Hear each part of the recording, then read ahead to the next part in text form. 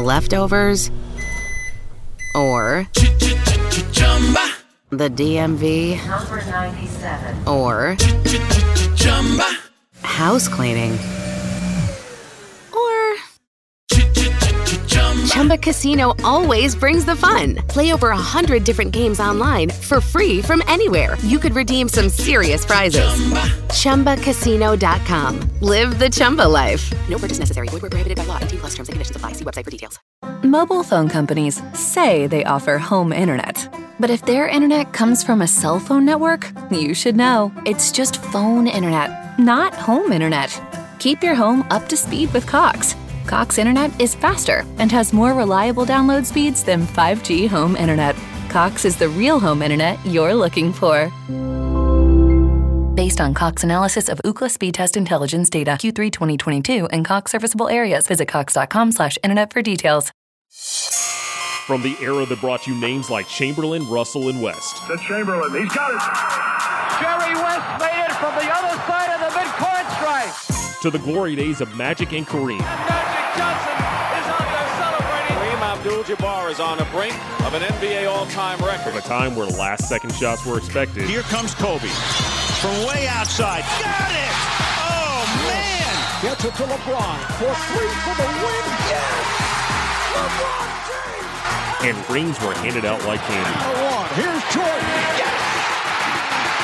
It is all over. The Chicago Bulls have won. It's Duncan Dynasty with your host, Garrett Bouguet, and it starts right now.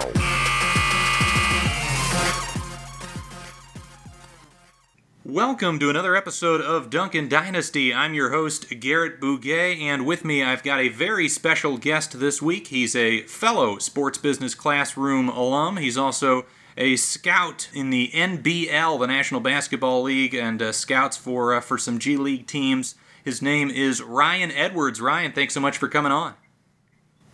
Thanks for having me, Garrett. I've been really looking forward to it. This is your first time on the pod. I'm really excited to have you.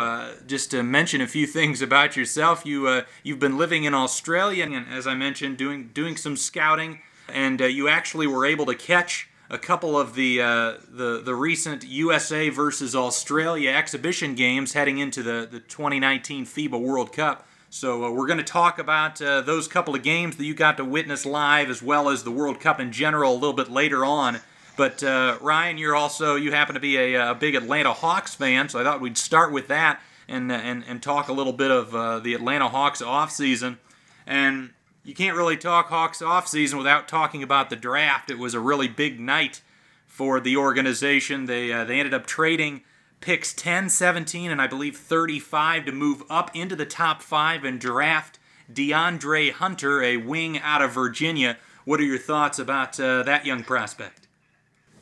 So I don't mind him as a prospect, really. I wasn't thrilled about them moving up to get him. I thought it was a pretty big cost in a draft that I didn't think was very deep, especially after the top 2. I'm not too sold that any of them are going to be true standouts. But as far as Hunter's concerned, I think he is, like the media says, a pretty perfect fit. He can defend well, which is desperately needed with the front court of John Collins and Alex Len starting, it looks like, for now. And obviously Trae Young isn't defending much. He doesn't really do anything to create his own shot too often. But again, that's not really a skill we need with Trae. So I like the fit. I think the expectations are going to be a bit high for him. He's one of those lower ceiling, higher floor guys. But if he doesn't come out and just do a great job defending his position right away as a rookie, I think a lot of fans are going to be unfairly a bit outraged. Yeah, I'm glad you mentioned the high floor with him because, a lot of people will maybe give a team flack for moving up in the draft and then not actually getting a superstar with that pick. But I agree with you. I think Hunter is one of the safest bets in the draft. I think he's almost guaranteed going to be a starting caliber player. He's got the size. He's got the athleticism. He's got the jump shot. He just fits perfectly into that 3-and-D archetype that every team in the league needs. And as you mentioned, especially a team like Atlanta that already maybe has a few weak pieces on the defensive roster. Yeah, he'll be a great fit. I'm interested to see how much play time he'll get his first year because we just loaded up on a bunch of forwards this year. I mean, obviously, we picked up Cam Reddish as well. We picked up, hopefully these guys won't be getting too much playing time, but you never know. If we got Chandler Parsons and Jabari Parker, I think will play a lot. And obviously, Vince Carter's last year, he's going to be wanting to get in some minutes. So it'll be interesting to see how well Hunter does in the minutes he's allocated. Yeah, and Reddish, you mentioned the second guy they took with the 10th overall pick is another wing, and he to me is kind of the opposite of DeAndre Hunter, where Hunter is a real safe bet, maybe lower ceiling. Reddish has that real high upside, but maybe has an opportunity to be a bit of a bust if he doesn't have the work ethic and the effort out there on the floor that a lot of people would hope for. But he also concludes that trade they made last year in which they acquired they traded away the rights to Luka Doncic to the Mavericks and got Trae Young. So essentially the finalized trade is Trae Young and Cam Reddish for Doncic. How do you feel about that move a year out? I'm less upset about it than I was last year, that's for sure.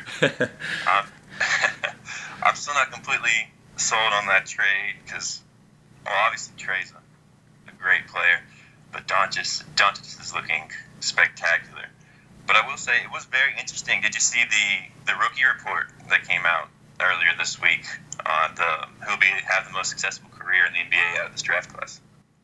Oh, out of the most recent one where I think Zion Williamson was right at the bottom in terms of likely to succeed. Yeah, it was a wild one. But Cam Reddish was voted the most likely to have a successful career, which I thought was very surprising to say the least.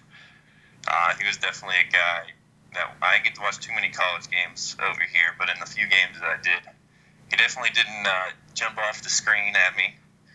He seemed to stumble a lot in traffic. His jumper looked nice, but it didn't seem to go in like it should, and he seemed to be struggling overall when I saw him, but his peers obviously see something in him.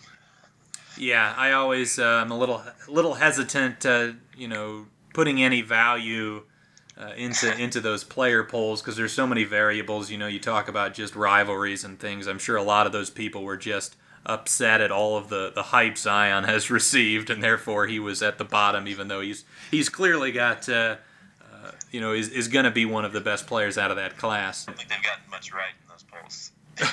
Right. But yeah, Reddish is a really intriguing candidate.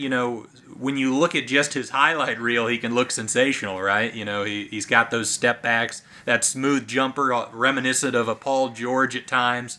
But yeah, as you said, if you watch some full games, there are good chunks of games where he just kind of disappears and doesn't make much of an impact, which is certainly concerning. But that's kind of why I like the combination of the Hawks draft, because again they go for the high upside play with Reddish, but then also I think get the very safe bet in Hunter. Yeah, I agree. I think that in theory is a smart play if you're just going to have those two picks. It definitely will take a lot of pressure off of Reddish to perform right away, which I think is what he needs. If he would have gone like somewhere like the Knicks, I think that would have been a disaster. Although I'm still not thrilled, like I said earlier, about the whole trading up. I'm not convinced Hunter wouldn't have been there at 8 and still could have gotten Reddish at 10 and then potentially taking a flyer at someone like Alexander Walker at 17 or Gogo Batazzi or something like that. And then you'd have 3 shots at it. But as far as the 2 picks, I was satisfied with Hunter and Reddish. Well, yeah, there is always the risk of if you're throwing 3 picks for one, that the other team's just going to get more value, and from watching the Pelicans in the summer league, they ended up taking Jackson Hayes with the 10th pick, getting Nickeil Alexander-Walker at 17, and then a Brazilian guard that can really shoot, De Silva, in the early portion of the second round. So it certainly seemed like that the Pelicans got great value out of the picks the Hawks gave them. But, again, if Hunter ends up being one of those rare guys that is, an elite defender, a really good three-point shooter and can create a little bit offensively, I think maybe both teams will end up being happy. Yeah, I agree. It can definitely work out well for both teams. I do have a concern. It seems like Hunter will be like a good starter at best. And those kind of players, while they can be hard to get, they don't usually cost too much in the free agent market. And especially with Hunter, he's not going to be getting into his prime for a few years, so we're only going to have him under contract for his prime for probably like 3 or 4 years, and then he'll hit the unrestricted free agency market. So there's usually players that, at the price he's going to be asking, that will be able to replace with him pretty easily. So that's why I'm not too big of a fan of just picking up a starter-level guy in the draft, because there's usually other ways to go about getting those guys, especially when you're in a market that hasn't seen a superstar player since probably Dominique, unless you want to count Joe Johnson, which I don't think most people would. Yeah, I mean, I agree with your point to an extent. I would say, though, that when you factor in the position that Hunter plays, that 3-4 position, I think as far as just good starters in the NBA, I think those guys at that spot specifically get paid handsomely. You look at a guy like Otto Porter, I would describe him as a good starter at that spot, and he basically got the max. Yeah, it's true that you could end up overpaying a guy like that. I think the Otto Porter is quite the overpaying. It's a very similar situation for the Wizards. They picked him very high, number 3. Felt like they had to pay him the big bucks, even though he's probably just a quality starter.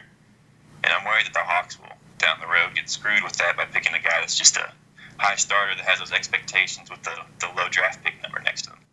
Yeah, so how do you feel about this young Hawks core in general? Of course, we already mentioned getting Trae Young with the 5th pick in the draft last year. They took John Collins, I believe 19th, a couple of seasons ago. And these 2 young wings, as well as they also got Kevin Huerter, the shooting guard that can really shoot it. I believe in the middle of the first round last year. So how do you feel about that young core, and what do you feel like maybe is still missing for this team to truly, maybe in a few years, be a title contender?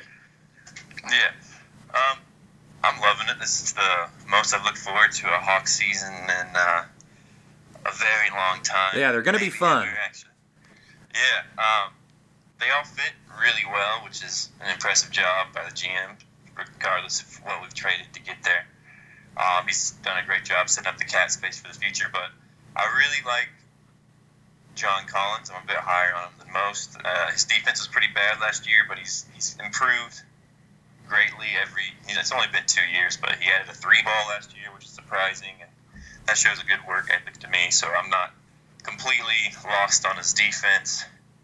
Huerter, I do really like Huerter, but the media seems to, I don't know, just in the last month or so, seems to be in love with him as a guaranteed starter about right away. I'm still not sure he's at that level yet, but he will be. But as far as what we need in the future, we definitely need a center. I was very disappointed to lose Dedmon. I think he would have been a huge help for this team this year. Would have gotten us closer to an 8 seed. I don't think we'll go very far with Alex Len as a starting center, backed up by Damian Jones, I guess, who has never looked impressive.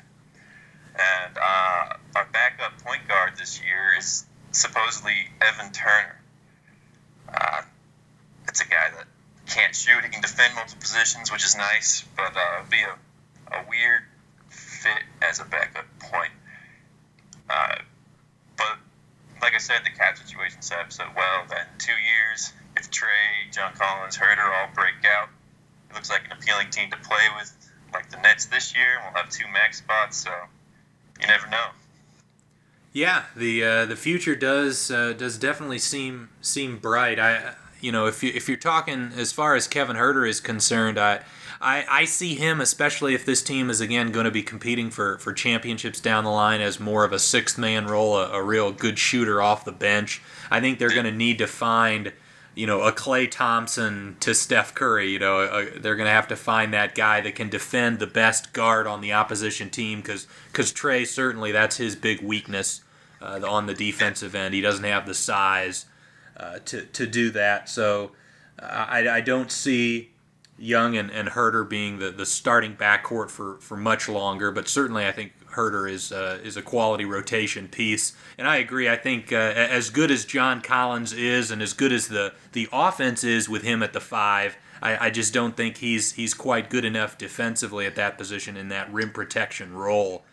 So if they can find a center to match with him and play Collins more at the 4, I think that will be good. And you could use Collins in a similar way to how the Utah Jazz have used Derek Favors over the years, and start him at the 4 and maybe play him at the 5 as maybe the backup against second units. Yeah, I think that would be a good fit. I think he'd be nice coming against the second unit as a center, where he doesn't have to worry as much about hopefully a great guy coming in there and just destroying the rim every single time, but just starting at the 4. And hopefully we'll have a better rim protector in Alex Len. I think what you're saying makes a lot of sense. Now, you mentioned Evan Turner is arguably going to be the backup point guard. It's a little confusing to me that this roster really doesn't seem to have one, and Turner certainly has some ball handling skills, but do you imagine that's more of a sign that Travis Schlenk and this organization maybe wants to still be in the lottery for one more year and get another crack in the draft to add to this core, and maybe that's why you don't get an NBA caliber backup point? Yeah, I think that's definitely the case. Like the Ringer's been putting out posts like, "Are we sure the Hawks aren't a playoff team this year?" I'm pretty sure as a Hawks supporter, there's no way that a team starting Alex Len backed up by Damian Jones and then Evan Turner coming off the backup point, I don't think we can make the playoffs. But we will be very entertaining. I think we'll win mid to high 30-something games this year, which might be closer to the playoffs than it should. Yeah. But yeah, I can't see us making the playoffs, and I do think we want another crack at the lottery for a big or another guard that can come off the bench and defend well. I think that is definitely something that we're missing. Yeah, and I know a lot of people are very excited because, at the post-All-Star break, I believe the Hawks' offense was 11th in the league in offensive rating. But over the course of the year, they were 23rd in offense and 27th in defense, so it would take a massive leap on both ends of the floor to see them even contending for the playoffs. Yeah, I'm kind of near you, maybe a little less optimistic. I see them more in the low 30s as far as wins, but that still, I think, would be a step in the right direction. Yeah, definitely. The only way they can get to the high 30s is if Kevin Herter lives up to some of the, I think, unfair expectations that have been placed on him lately and just becomes like a solid starter who's hitting it 40-41% from 3 and defending maybe a little bit above average, but I think that's asking a bit too much for a second-year guy that got drafted outside the lottery. Right, and again, this team is still so young. Your backcourt is both in the second-year players. You've got a big in Collins that's only in his third year, as you stated, and then you're going to be playing 2 rookies on the wing, pretty heavy minutes, I would imagine. So, just that youth and inexperience, I think, will hurt them at times, but hopefully they'll grow and improve as the year goes on. Was there anything else you wanted to talk about with Atlanta before we move on to discuss this year's World Cup? Maybe one. Their huge signing that they did, which is obviously a joke. We didn't really do too much, but what'd you think of adding Jabari Parker? Yeah, I mean, it's one of those moves that, they had some cap space, so you have to use it most of the time, but it doesn't seem like there's a lot of upside in it because, if he plays extremely well, he'll just get potentially a bigger offer and leave this offseason. The other thing, too, is we talked about how playing Collins at the 5 I don't think is going to bode well for their defense. I mean, Collins at the 5 and Parker at the 4 and Young at the point, I mean, that is a recipe for being 29th or 30th in the league in defense. I think 29th is generous. Well, there's the Cavs to consider. That's true. Yeah, it was a bit weird making it, I believe it was a player option after the first year for the second year. Wasn't a fan of that, but just, I love taking a flyer on a 23-year-old guy that averaged 20 points per game at one point in his career on pretty good efficiency. I mean, if you're a team like the Hawks, why not, really? Yeah, well, and again, like I said, that player option basically, makes it so that if he breaks out and has a great year, he's going to opt out, and if he plays poorly, he'll opt in, which, is a lose-lose for the team signing that contract. I think best case scenario, he comes out and kills it the first 3 months, and we can get something at the deadline for him. That's an interesting thought. Although I think there's with a player option on the second year, I think that player would then, I think Jabari would have to agree to any sort of trade. You could be right. It's a bit weird they got the player option, but overall, I do like the signing. Yeah, the Hawks will certainly be one of my favorite teams to watch on League Pass. I love their organist at their games. They've got a few things here or there that are pretty fun. And Trae Young is one of the most exciting players in the league. Basically, every game you're going to have a couple of ooh and ah moments with his passes. Yeah, it'll be a great season. I'm definitely looking forward to it. And who knows, maybe Cam Reddish will put up some nice highlight plays as well if we're lucky. Yeah. So Ryan, we both watched the recent USA versus Australia warm-up games or exhibition games leading into this World Cup that's coming up here shortly. You actually got to watch them live in Australia. And the first game went according to plan for the U.S. team, winning, I believe, 102-86. And a lot of guys played pretty well. Pop played most of the entire roster. Game 2 went with a different starting lineup, one that I would expect was more of an experimental lineup. And the Australians, the Boomers, as the announcers called it on the broadcast, were able to pull off a 98-94 victory and shock the basketball world. Was the result super surprising to you? I wouldn't say it was super surprising, especially when I was looking at who he was playing. It seemed more like a tryout game for some of the guys for that last roster spot. And it was definitely not what I would have picked, but it wasn't too out of the realm of possibilities. America didn't look fantastic in the first game, even though they won by 20. There's not much ball movement. Their backup guard play, well, actually in the first game they didn't even play any backup guards until 2 minutes left in blowout, which was interesting. But the guard play off the bench in that second game was subpar.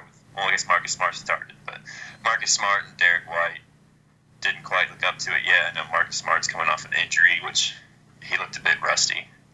So it wasn't too surprising, but it's definitely a disappointment. I think that's the U.S.'s first loss with NBA talent in 13 years or something. Yeah, it's to me, I am a little bit concerned, but just watching the game on TV, I could tell, especially in the fourth quarter or fourth term, as the Aussies call it, the crowd was really getting into it. I heard some chants of defense. What was it like being in the arena and having a whole nation hoping for the upset? Yeah, so that was a unique basketball experience that I'm not sure I'll see again. I don't know how many people listening to this are familiar with an Australian rules football field, but basically it's the size probably of 2 soccer fields in a big oval. It's ginormous, and it fits 50,000 before they add seats onto it, so we always had a tiny little basketball court that felt like a mile away. I'd use some binoculars for a good part of it, surrounded by a bunch of plastic chairs, and then the stands filled up. So the environment was crazy. The fans started going nuts once they had a little hope, as opposed to the first game where they were dead the whole time. And the last 2 minutes was pretty unreal to hear the crowd realize that Patty Mills might just win in that game. Yeah, Patty Mills went absolutely in fuego down the stretch, and the Australian team. We'll talk about some contenders in this tournament outside of the favorites that are the United States. But the Australian team is a solid collection of a lot of their roster is of NBA caliber players and a few guys from the EuroLeague and then also the NBL in Australia. I wanted to read off the United States finalized roster. The most recent news, we were talking about this right before we started recording, that Kyle Kuzma, due to an ankle injury, ended up being the last cut on the United States roster. But the finalized team is Kemba Walker, Derek White, Marcus Smart, Joe Harris, Donovan Mitchell, Chris Middleton, Jaylen Brown, Jason Tatum, Harrison Barnes, Mason Plumlee, Miles Turner, and Brook Lopez. So Ryan, just looking at that roster, obviously, there's been better, more talented USA rosters in the past, and the fact that, you look at the best players on this team and you think maybe it's Kemba Walker, maybe it's Donovan Mitchell, the talent is, not nearly as strong as it's been in the past. No, it's not. I think that roster's got a major issue with it that wasn't necessarily their fault because of obviously all those dropouts.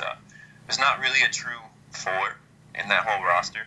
I think Jaylen Brown might actually be the best option, who's been playing shooting guard lately. I know fluid positions are the thing right now, but they really struggled in that second game without Kuzma, defending Jock Lawndale and Nick Kay and the more traditional fours, who had much better games than they did in the first game. They just need somebody to step up in that role, whether it's Brown or Tatum or even Harrison Barnes. It's going to be required if they want to take home the gold.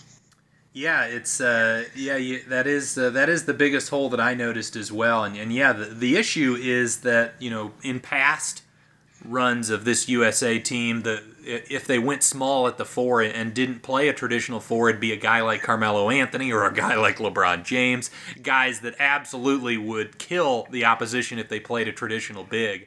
Whereas this team, as you mentioned, the guys that'll likely be there, your Tatums and your Barnes and your Jaylen Browns, those guys aren't roasting the opposition, and then the opponent team can win on the glass. They can win by getting some easy looks on the post. And that position just isn't as much of a mismatch as it was for the U.S. Yeah, in order for the U.S. to have success, they're just going to need to use their athleticism. Jaylen Brown, great, incredible athlete in the U.S., but on the international scale, he's out of this world. They're going to have to really use a guy like that, take advantage of his athleticism, his defense, his verticality to just really mess up other teams' offense. Otherwise, they could be in for some trouble against some of the bigger teams. Yeah, I think P.J. Tucker, dropping out pretty late was a big loss for this team because, he is more of a guy that I think can play that traditional four role. He can defend on the block. He's super strong and also can step out and knock down threes. But how concerning is it not only for this year's team, but moving forward with Team USA that you have so many guys like your P.J. Tuckers, like your De'Aaron Foxes that are opting to not play and instead focus on the NBA season? Yeah, obviously it's a little concerning. You wouldn't expect a guy that's just like a solid NBA starter or like a really nice young player to want to be skipping out on this at this point in their careers, like P.J. Tucker and De'Aaron. So those were surprising, but overall, I don't think it's too worrisome for the future of USA basketball. Because how it usually works is they have the Basketball World Cup every 4 years, just like the Soccer World Cup, right? And this year, it used to always fall on the same year as the Soccer World Cup. So instead of making it 4 years, they moved it an extra year this year, so it's been 5 years since the last World Cup. And because of that, the Olympics is the next off-season. So if guys commit this year, they'll be playing 2 straight summers, no break. If they're in the playoffs, they get like a month to rest, which a lot of guys these days really value the rest, obviously, as they should stay healthy. So I think it was more the FIBA's decision to make it so the World Cup falls directly the year before and make guys commit 2 whole summers in a row to playing with the national team has really put off a lot of the superstars that dropped out, like Harden and Anthony Davis. Yeah, that's a really good point. I hadn't really considered that. Yeah, that would be a tough commitment to make, but it certainly has made this a little bit of a tricky transition for Greg Popovich in his new assigned role as the head coach of the team. And again, despite the fact that this is still very much the most talented roster out of all the teams in this FIBA tournament. You know, the huge gap that it used to be has shrunk a little bit, and these other teams have the benefit of a little bit more chemistry. Yeah, the gap has definitely shrunk, as we saw with Australia beating the U.S. on their own floor. There's going to be some teams that can really compete with the U.S. There's even teams that have a better player than the U.S., which I don't think has happened since we've had NBA players.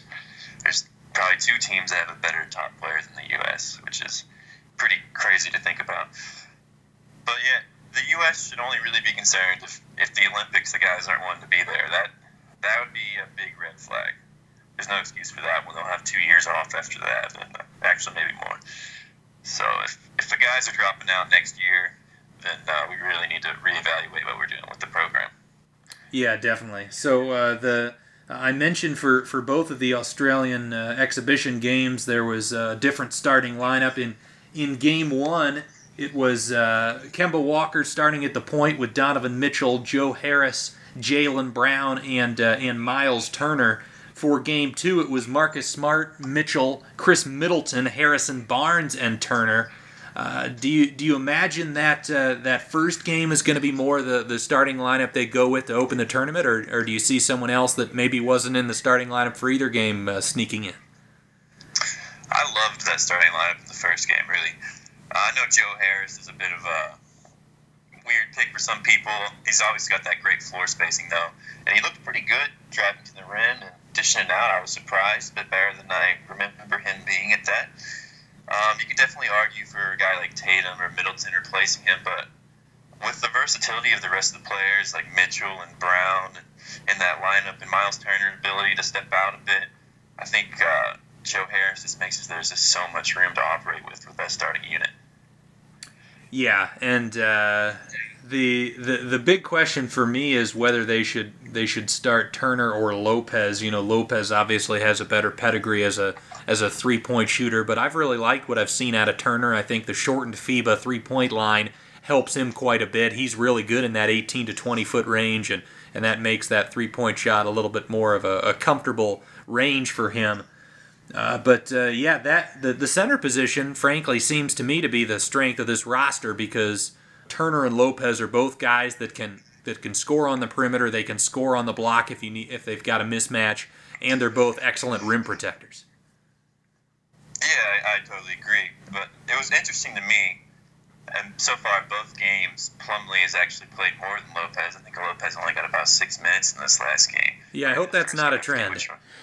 Yeah, it's been a bit strange. The first game, since they didn't even play a backup guard, they went heavy. They played all three bigs a good amount. That kind of felt like a game that was a tryout for the last roster spot before Kuzma went down. I think potentially it could have been coming down to Plumlee and Lopez. And for some reason, it seems like Pop is favoring Plumlee at the moment. I do definitely think Lopez is the better player. The spacing, fantastic, great rim protector. That size is something we're going to need against some of the teams. There's a team that's got Boban and Jokic, which could be an issue down the line. So I do think Lopez, hopefully, we play more. But I like Miles Turner's athleticism in that starting unit. Next to Jaylen Brown, that could cause some chaos down low for the opponent if that's the front court. Yeah, it'll be fascinating to see. I certainly hope Plumlee doesn't get too many minutes, because he's certainly a lesser player than the two centers in front of him. But I was curious to hear your thoughts. You know, I mentioned earlier the FIBA 3-point line is a little bit closer than the NBA line, so that's a little bit of an adjustment for these Team USA players. But which guys would you say stood out in terms of maybe the line improving their game a little bit versus maybe it hurting them some? Yeah, so it's hard to tell just based on 2 games, but Middleton's been struggling. I obviously don't think he's gotten worse. He just probably hasn't adjusted to FIBA or 14-hour flight or whatever have you. And I did really like, as I mentioned, Jaylen Brown. Kuzma looked quite good, better than I remember him. His shot looked really nice in that first game. It's a shame he got sent home. Yep, I had that down in my notes as well. Yeah. Derek White, limited minutes, has struggled a bit. hopefully he can play. He tripped himself up and gave himself a good ding in the head on the floor at the end of the last game. Hoping Marcus Smart starts looking better. He was taking some questionable shots. I believe it was him. I will have to say that I was very far back in my seat, so I could be wrong on it was him. But it looked like Marcus Smart. The new numbers for everybody kind of threw me off. But he was taking some weird shots, and they did not look like they were close to going in. Yeah, the three guys that I specifically wrote down as looking much more comfortable with the FIBA line, it was Miles Turner, Kuzma, and then also Kemba Walker. You know, he's very comfortable with the NBA three as well, but that dribble in three, he seemed very confident he was knocking those down and caused the Australian defense a lot of issues with that high pick and roll.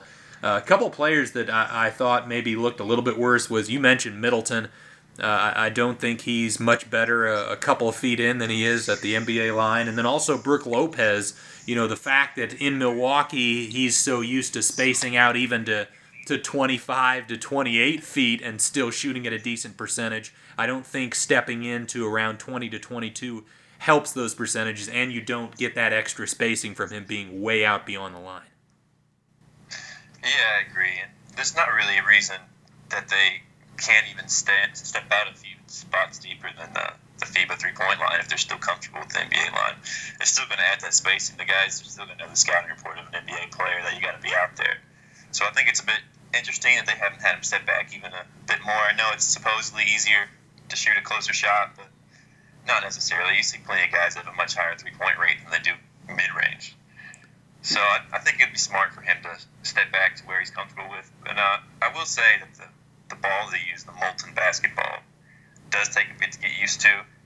Every time I picked it up when I moved over here for about a month, it just didn't feel right. So there are a few things they got to adjust to, but I think once they get out of that first round, hopefully Lopez and Middleton will find their shots.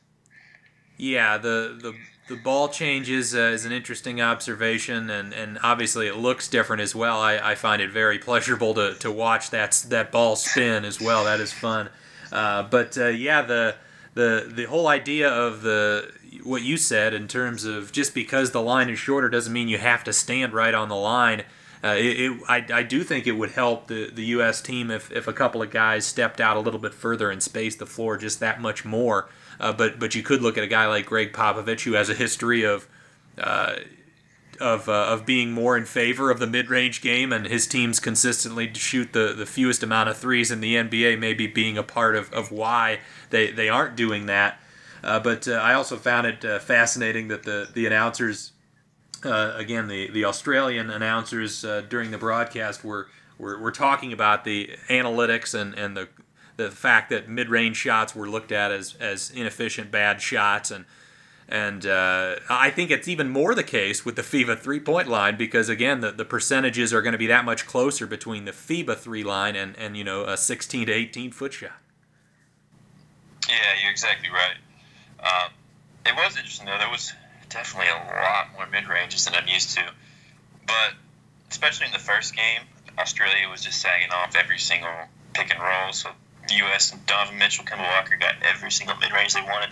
That didn't really continue as much in the second game, and the U.S., as you saw, struggled more, which is a bit concerning on that front. But, overall, that closer line, it really should help the guys. And Kemba Walker can just do whatever he wants behind that line and do a couple step backs and feel really comfortable from that FIBA line. So that would be a lot of fun to watch. Yeah, the big difference in Australia's defense in that second game that I noticed was they used some more complex strategies in terms of, they blitzed the United States pick and roll a little bit more. On offense, I saw a few double high ball screens that caused the United States defense some confusion. And that's something I think when the games really matter, you'll start to see a little bit more of because it's those complicated coverages and the communication that's required to defend those and execute those plays that maybe USA is a little bit short of compared to these teams where the players have played together for a long time. Yeah, definitely. And on defense, I did seem to get confused by some of the more complex sets that Australia ran in that second game. Australia wasn't really doing too much, it seemed, in the first game that would really surprise the U.S. But in the second game, Andrew Bogut was picking him apart, which it was pretty entertaining to watch, frankly. But it's definitely concerning in a tournament that has Jokic, that Bogut's tearing us apart. He is a great passer, but Jokic will be on another level. Yeah, it's funny you mentioned those two because one of the announcers said in regards to Andrew Bogut, I'm not sure there's a better big man in the world that plays off the elbow and can find people with the pass. And my initial thought was, well, there's Nikola Jokic, who's going to be in this World Cup, is out there in the world as a big man. You got to give the Aussies their chance to show how great their players, right? Right, but yeah, Bogut certainly was fantastic, especially in that second game. I believe at one point he was 7 of 8 from the field, hitting a bunch of those lefty jump hooks, which he has to resort to now after that gruesome elbow injury he suffered early in his career. Yeah, what are your thoughts in general about this Australian team? They've got some NBA caliber players in Patty Mills and Matthew Dellavedova and the aforementioned Andrew Bogut, Aaron Baines, Joe Ingles, and a couple of guys, and Chris Goulding who can really shoot the basketball, and Jock Lawndale who is a decent big man that plays in the EuroLeague. Yeah, well, Chris Goulding, I love. He plays here locally. He thinks he's James Harden. He's quite entertaining to watch. But overall, Australia, they'll be solid. I'd have them, even though they beat the U.S., I'd still only have them in the second tier. Probably they'll be fighting hard for a medal. I'm not sure they'll get it. Their guard play needs to really show up for them to have a chance. Delhi, they've had 4 warm-up games. They had 2 against Canada before this that I saw, and Delhi's been struggling for the most part. He's not quite looking the same on defense. He's trying to change his jumper a bit, so it's a bit less hard to look at, but it's not falling quite as well. Ingles, he actually looked pretty good yesterday. The first 3 games before that, he was kind of a no-show scoring. All of his threes seemed to be a bit short. They're going to really need those guys. They don't have too much depth. A lot of the NBL guys, there's a reason they're in the NBL. They have about 5 of those guys. So unless their starters can just really, really just kill it offensively and step up defensively, they're going to have a hard time getting a medal with the really stacked rest of the world this year. It's actually very impressive what the U.S. is going to have to compete against for gold. How disappointed were you that Ben Simmons isn't playing for this Australian team? Especially considering, as we mentioned, they've got some NBA caliber guys, and for the most part, a lot of the current core of this Australian national team is getting up there in age and won't be good for much longer.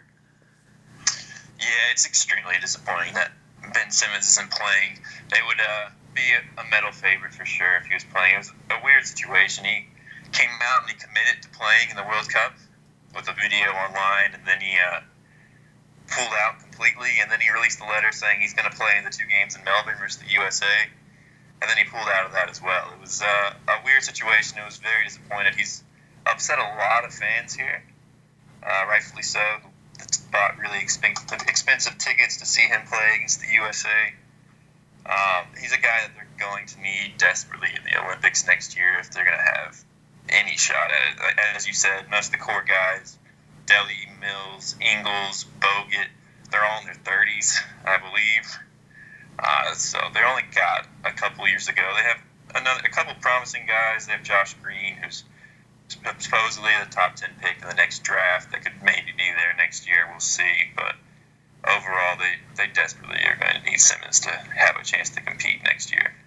Well, yeah, and Simmons seems to be, using his time wisely by taking a bunch of 3-point shots in practice that he won't take in the actual games. Let's move on to talk about some of these other teams that you might consider as contenders to get a medal in this upcoming tournament. Outside of obviously the United States team, who are some of your favorites? Yeah, I want to clarify that. Still think the U.S. is the team to beat. I don't think anyone will be able to keep up with their athleticism and defense. It gives them a huge advantage in their national ball. But besides the U.S., the number 1 favorite by everybody is Serbia. They have a stacked team. They have Jokic, obviously, will be extremely difficult for us to guard. And then Boban, his size, will be a real challenge. And they also have Bogdanovich playing, and I forget which point guard, not Tito's that you got hurt. They have another one that can just really carve us up. So they'll be tough to beat, probably the favorite outside of the U.S. And Nemanja Bjelica as well at the 4. Yes. Bjelica will give us a hard time on the stretch 4, especially after we just struggled against Jock Lawndale and Nick Kay, which I don't think many people listening will have any idea who that is. Bjelica will be a handful. Outside of them, I would say France will be very good. They got Rudy Gobert. They have Nicolas Batum, Evan Fournier, and Nando De Colo, and they've got some nice young players off the bench at the guard position, Frank Ntilikina and Elie Kobo, who could do some damage to us if they get hot. They're very inconsistent, but you never know with those guys. They have probably the deepest team in the World Cup outside of the U.S., I would say, and Rudy Gobert will make it a nightmare going inside, as he always does. And Greece obviously, with Giannis could single-handedly knock off the U.S., and he's got one of his brothers. Kostas was cut, but he's still got Giannis. I could be pronouncing that wrong. And they have former Grizzlies point guard Nick Kalathis, who could be the best passer in this tournament. And Kings legend Papa Giannis, or however you say it, picked 12th overall, will be stepping out on the floor for them. So they are all big threats. That's who I would say like the top tier teams in the World Cup. There's definitely some like tier 2 teams like Spain, Australia, and maybe even Germany that could maybe pose a threat. Yeah, so I listed 6 teams that I wanted to talk to you about, and you covered 5 of them. And yeah, I had a big question mark over Greece, and that can Giannis basically carry that team? But you mentioned they've got a couple other pieces that are at least capable players out there. But it certainly will be a one-man band for the most part. And yeah, Spain with Ricky Rubio, Rudy Fernandez, Marc Gasol, and the Hernan Gomez brothers, Juancho and Willie. They'll be solid. Although I think their peak, the Spanish basketball peak, has passed us by. But another team that I thought maybe they lack the wings and the guard play, but at least inside Lithuania with Jonas Valanciunas and Domantas Sabonis will pose a threat. Yeah, they'll be a very solid team. I can't remember, like you said, the wings. They're in what they call the group of death this year with Australia and Canada. So it's going to be a very competitive group to see who the top 2 teams to get out of there are. If they get out, the U.S. could have some difficulties with them as well. Valanciunas, great in the post. Sabonis could do a little bit of everything. Great passer, great scorer, rebounder. So that'll be fun to watch. And Canada even, you never know. Canada handled Australia last week here. They only have one NBA player, Kim Birch. The rest of the team's been out injured, but Kevin Pangos and Kyle Wiltzer, both Gonzaga boys, I believe, were destroying all these NBA players for Australia last week. So they'll be a fun team to keep an eye on as well. Yeah, that was one thing I saw on Twitter, the idea that, obviously there's a lot of excitement for the Australian team because they just beat the USA, but yeah, getting pummeled by Canada a week ago doesn't bode well for their chances either. But the United States are in Group E, and they're in a group with the Czech Republic, Japan, and Turkey.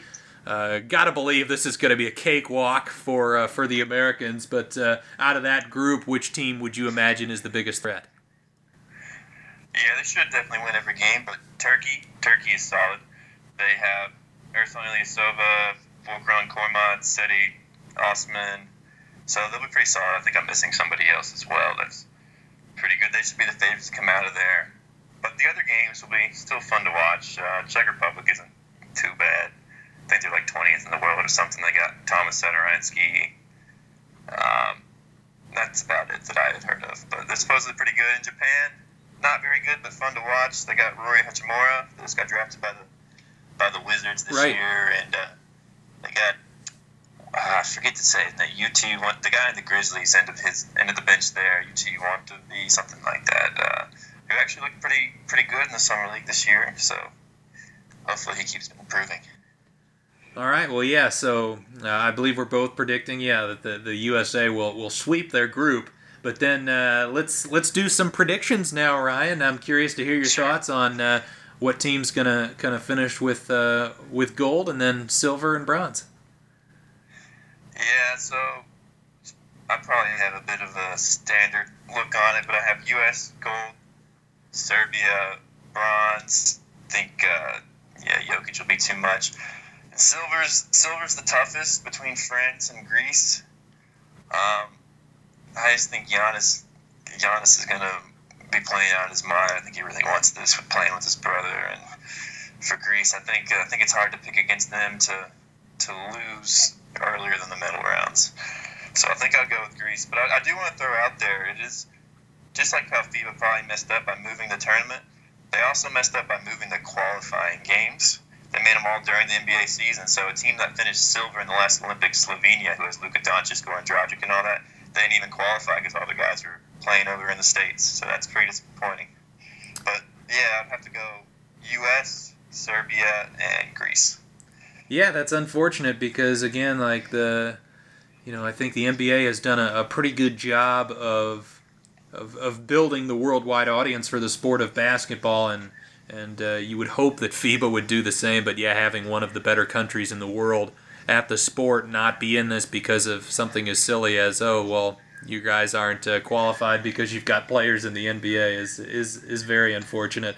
My prediction, I'm going to go with the USA winning gold. I've got Serbia finishing in silver, and you're starting to convince me about Greece, but I'm going to go with France going bronze. I certainly think Giannis is going to carry Greece close to medaling, but maybe not getting them quite far enough. And I honestly, I've seen some matchups over the previous couple of tournaments with Serbia versus the USA, and it wouldn't shock me if Serbia goes all the way in this tournament and defeats the Americans. Yeah, I wouldn't be too surprising. We're going to have, I think it'll be a very close game. Luckily for us, as long as we win our first group, we shouldn't have to face them until the gold medal game. So that would be fun to watch. But I could definitely see them doing it. The only reason I would favor the U.S. is, like I said, the defense.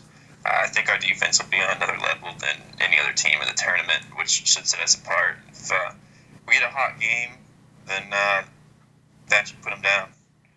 Out of everything that I want to see in this tournament, I want to see Jokic and Boban playing on the floor at the same time. That if that happens, I'll be happy. That would be amazing to watch.